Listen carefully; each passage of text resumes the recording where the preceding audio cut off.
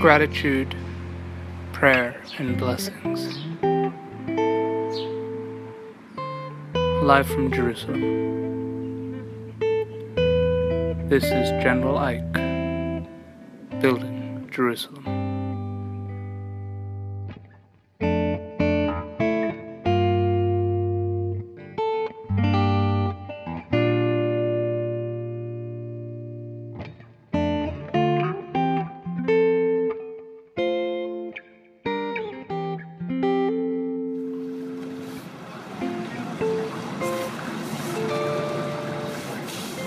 Dr. Alon Goshen-Gottstein is one of the world's leading figures in interfaith dialogue.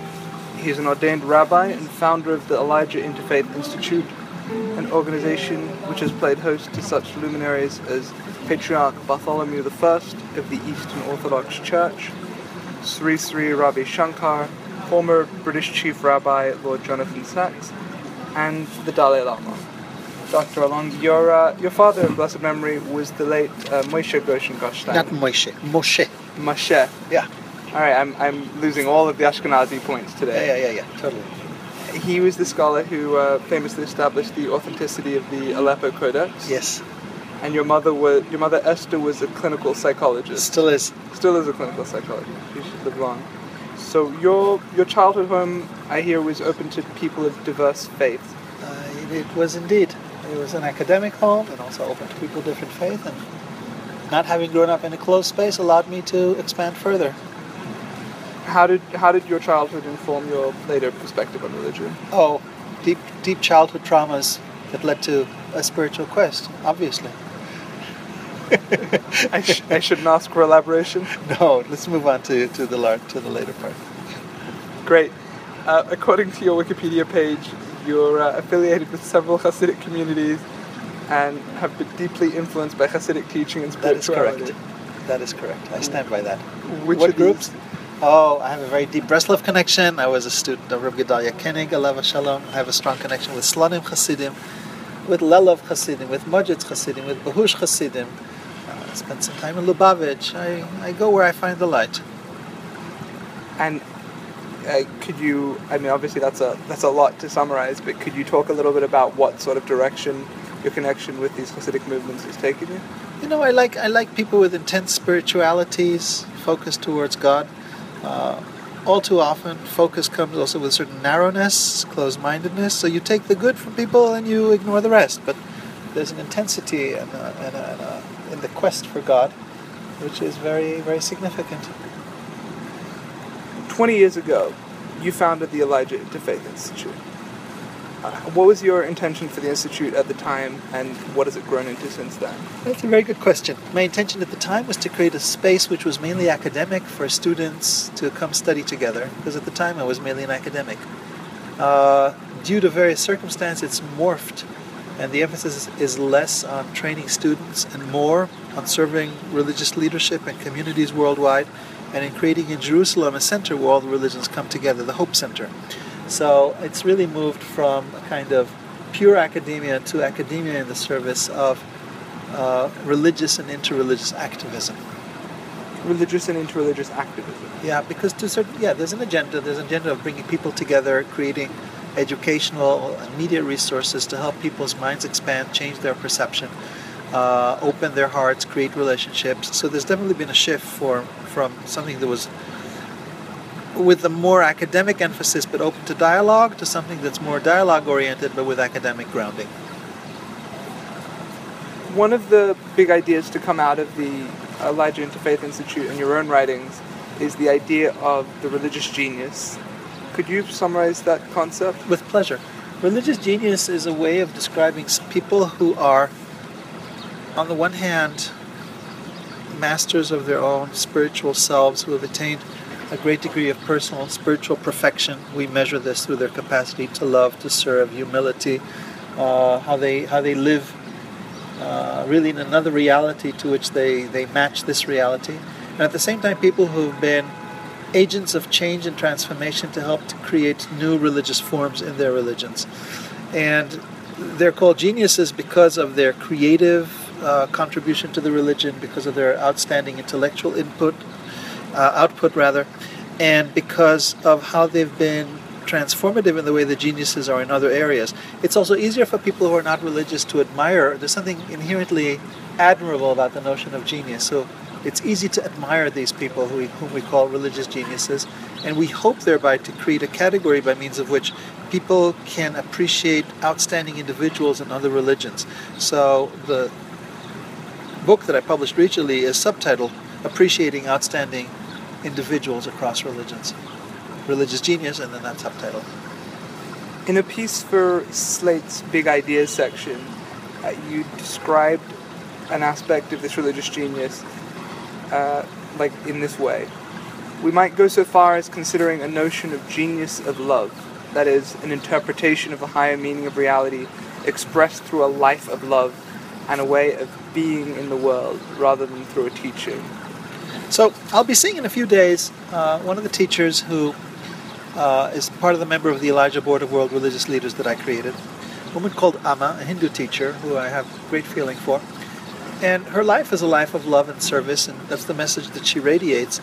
And she's not an intellectual genius, but when you think of her, you can think of a genius of love, someone who through his capacity of loving ends up transforming and creating new forms in the religions and offering new teachings, but they're founded on something that is this impulse of love, which to begin with, I suggested earlier, was part of the composition of the religious genius. And that sort of genius of love is more of a way of being in the world rather than a way of thinking? It's both, but it grows not from... It grows from the way of being and then translates into thinking, which is really in some way true of all religious genius. But the genius of love really profiles that in a much stronger way, suggesting it's less of a teaching or less of an intellectual contribution, but one that is expressed through one's life. This concept of a genius of love is the first of what you list as 6 different elements of religious genius. No. The category of love is the first of the 6 elements, not the genius of love. The model suggests that there are 6 different components, all of which are aspects of the religious genius. So those 6 components are love, expanded awareness of reality, the logic of imitation, purity, humility, and self-surrender. I would have changed the sequence, but those are the elements, yeah. You would have changed the sequence? Yeah, because I would put the logic imitation at the end, because that really says what the people, they're living in relation to a higher reality, and therefore they seek to imitate it. I would have put love, purity, humility, self-surrender, expanded awareness, logic of imitation. I think that's even the sequence that I list them in. Okay, so some of these concepts would be very familiar to people who have a sense of New Age religion or who participate in any of a lot of diverse religious experiences today, but others would be much harder to... Which one do you consider are harder? I would consider offhand, like, the notion of purity is very much gone out of fashion. What does purity mean to you? It's the key to a successful spiritual life.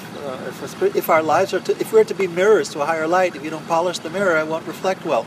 Purity is getting rid of all the drossness, the ego, the desire, the selfishness, everything that's in us. You have to clear that in order to, that all comes under purity. I'm not talking about ritual purity. I'm talking about moral, spiritual purity. For those who are unfamiliar with that concept, could you elaborate on that a bit? Well, we grow up in a society that panders to our desires and that seeks to fulfill them, and that puts us in the center and the enjoyment and pleasure at the center. And purity assumes a constant chipping away at the ego, at the desire, at the selfishness, at anything that keeps you narrow and focused on yourself and opens you up to the capacity to attain all these other qualities. So purity is the essential component of all other aspects of the spiritual life. I had a teacher once whose motto was purity, purity, and more purity. There's a difficulty as well for a lot of people in seeing humility as a virtue in the modern time. How do you explain that as a virtue to those who see it as something defunct or archaic? You know, really, the Torah says about Moses that he was the greatest and he was the most humble. And the key to greatness is in humility. I would say even that maybe the greatest person I've ever met was the person with the deepest humility, or humility that grows from a full awareness of the presence of God and where the person is in it. And personally, if there's one quality I would seek more than all else, it's humility, which is a sign of how much I lack it. And humility is the correct perception of where we are in the world, and therefore how little we really are in relation to God's greatness. It doesn't mean I'm nothing. It means I'm nothing in relation to the vastness of God. I can be many things. I can be creative. I can be a great personality in human terms. Yet the humility sees itself in the broader connection that comes from the soul in association with God, and therefore recognizes how little we are. And this is related to the notion of self-surrender, or are they quite distinct for you? Everything, all these notions are interrelated. So the humility allows the self-surrenders, but self-surrender is really letting go of the will. But it's all intimately tied. Everything is it's all of a kind. Letting go of the will? Absolutely. Self-surrender is you let go of the will and you become an instrument for a higher will, the will of God. Is there anything that you can give as a practical example of that to people who find that idea foreign and maybe a little frightening? Well, it depends who the people are, but every time a Jew does a mitzvah, he's surrendering his will to God's will and doing something he might have not wished to do or doesn't understand the meaning of. Every time you have to control a desire, you're surrendering your will to something else. When you view your life and you seek to do God's will, what does Jesus, the whole voice, the Lord's Prayer, thy will be done, is the first thing. In the Lord's Prayer, the centrality of raising the will is who we are, and our spiritual growth is the raising of our will, and therefore the surrender of the will comes at a point where your will becomes as transparent as possible to the divine will, and you live your life in accordance with the divine plan. Your religious genius concept, is this something that applies only to outliers and extraordinary people, or is it something for us ordinary folk to integrate into our lives? It's a way of describing extraordinary people, and they ultimately have to serve as kinds of models for everyone. So we all replicate it in our own way. There's a tension between great personalities and what is imitable and what is not imitable. So religious geniuses, in some way, they're unique. They can do it, and yet they also invite us to follow suit. And can you give us practical advice for people who like the ideas you're talking about but see them as massive and too hard to approach? How does someone begin to chip away at this? Spend time reading the writings of the great people, because by reading them you go deeper and deeper into them. There's no point reading my work. I'm just a signpost. They're also signposts. We're all signposts to the ultimate reality, but I'm signpost to the signposts. And if you read the great spiritual, those people whom religious communities recognize as the great personalities, you spend time reading their works, you get to the core of that message, and you gradually imbibe it, and it transforms your life. This is what religions are. Religions are storehouses of great spiritual teachings and models to be emulated. Who are these great people to you? To me, I'm a great devotee of Rav Kook. I study his works daily, try to study his works daily, and constantly reminded of the fullness of this vision of religious genius in this one person. But as you mentioned earlier, my affiliation with other Hasidic communities, all the great spiritual teachers in Judaism and in other religions can all serve as pointers and inspirations for this. Jews and Muslims are getting along particularly poorly at this point in history. How was it in the past, and how can we move towards a better future together? There were moments when that wasn't the case. You've probably heard of the Jewish Sufis, a movement that had some of the very, very important literary creativity that's relevant to this very day. The work of Bachya ibn Pakuda, the work of Rabbi Abraham Maimonides, the son of Rabbi Moses Maimonides, who started a whole dynasty of Sufism, Jewish Sufism, including various reforms in the synagogue liturgy. And it was part of sharing a common spiritual universe. It's possible when religion is depoliticized. The problem with Islam, it's so politicized and currently caught up with the politics of the country here in Jerusalem that it makes it very hard. But certain groups, like Sufis today, and I believe you have one or two things you know about those groups, do create openings for connections that either transcend or allow the bridging of relations between Jews and Muslims. And if we go to the depth of it and we go beyond the political will, you discover there's great commonalities both in spirituality and the structure of the religions and the affinity of law, and ultimately in seeking to do God's will between these two religions. there have been highs and lows in that religion, and our job is to recreate those highs. What do you see as the first steps towards recreating those highs? Encounter, study, mutual understanding, building on friendship, and then starting to create alternatives. The point is that there's fear. There's fear of the Jews of the Muslims, there's fear of the Muslims among themselves of opening up because of other Muslims. So we're dominated right now by ignorance, fear, and violence, which are almost like the opposite pole of religious genius. What would you recommend is, for a Jew who's never read a Muslim work, what would you recommend to start with? Ibn al-Arabi. The Bezels of Wisdom? I wouldn't know what particular books to recommend.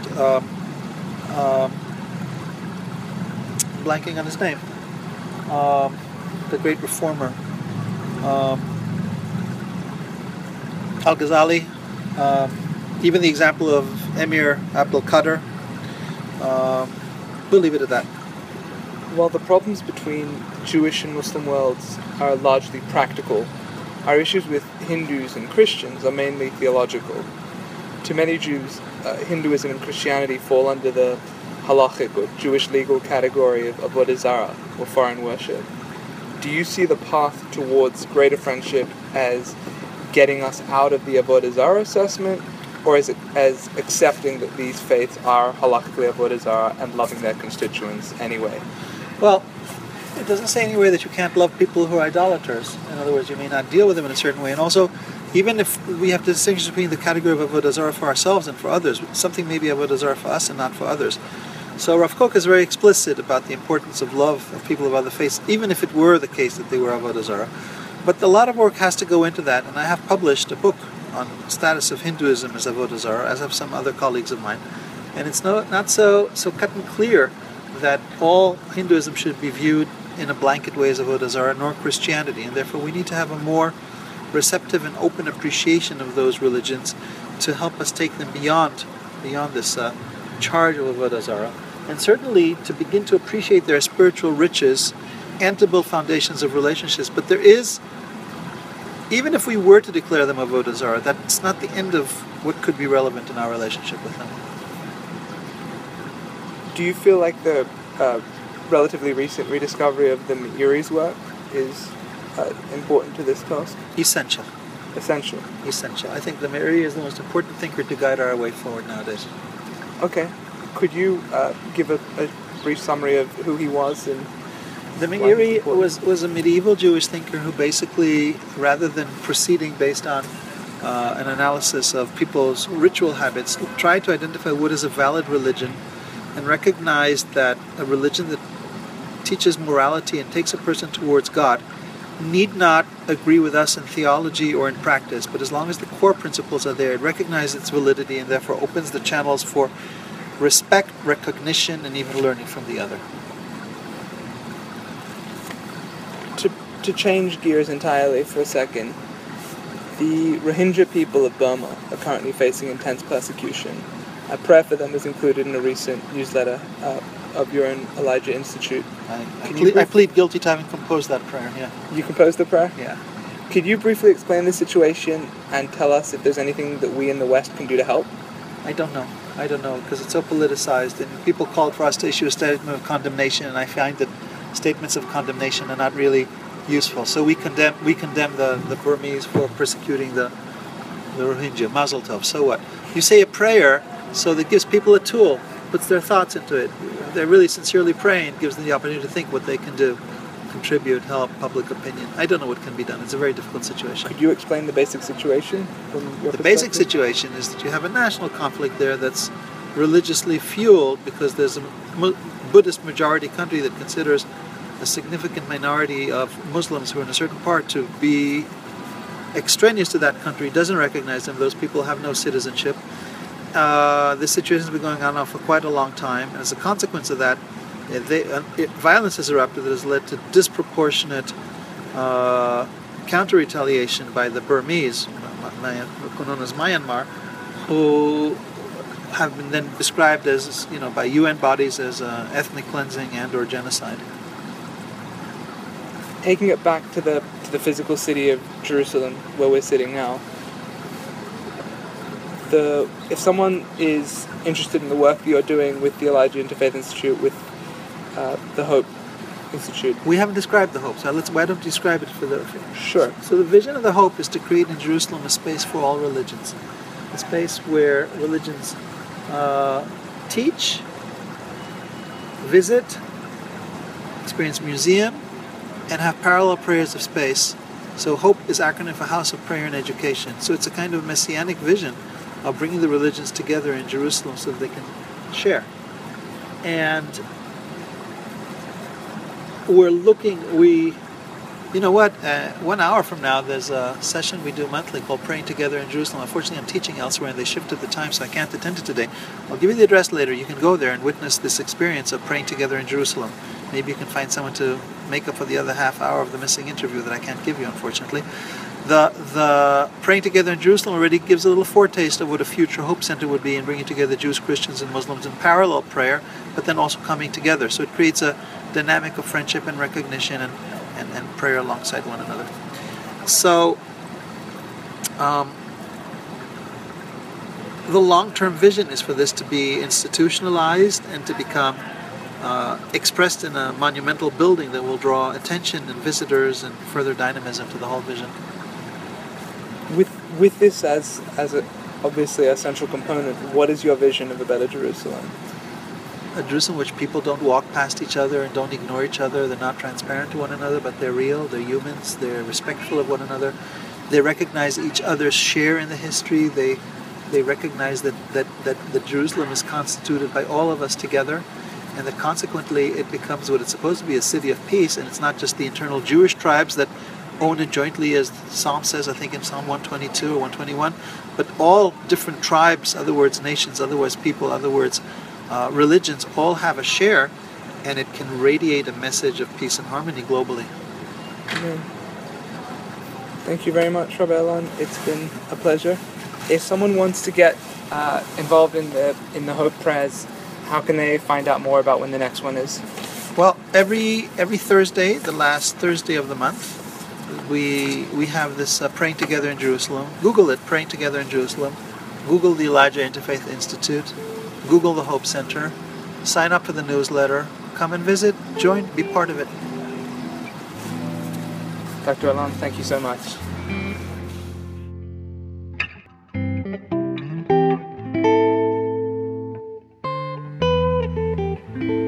With thanks to Perrin Walker and Daniel Kenny. This is General Ike, Building Jerusalem.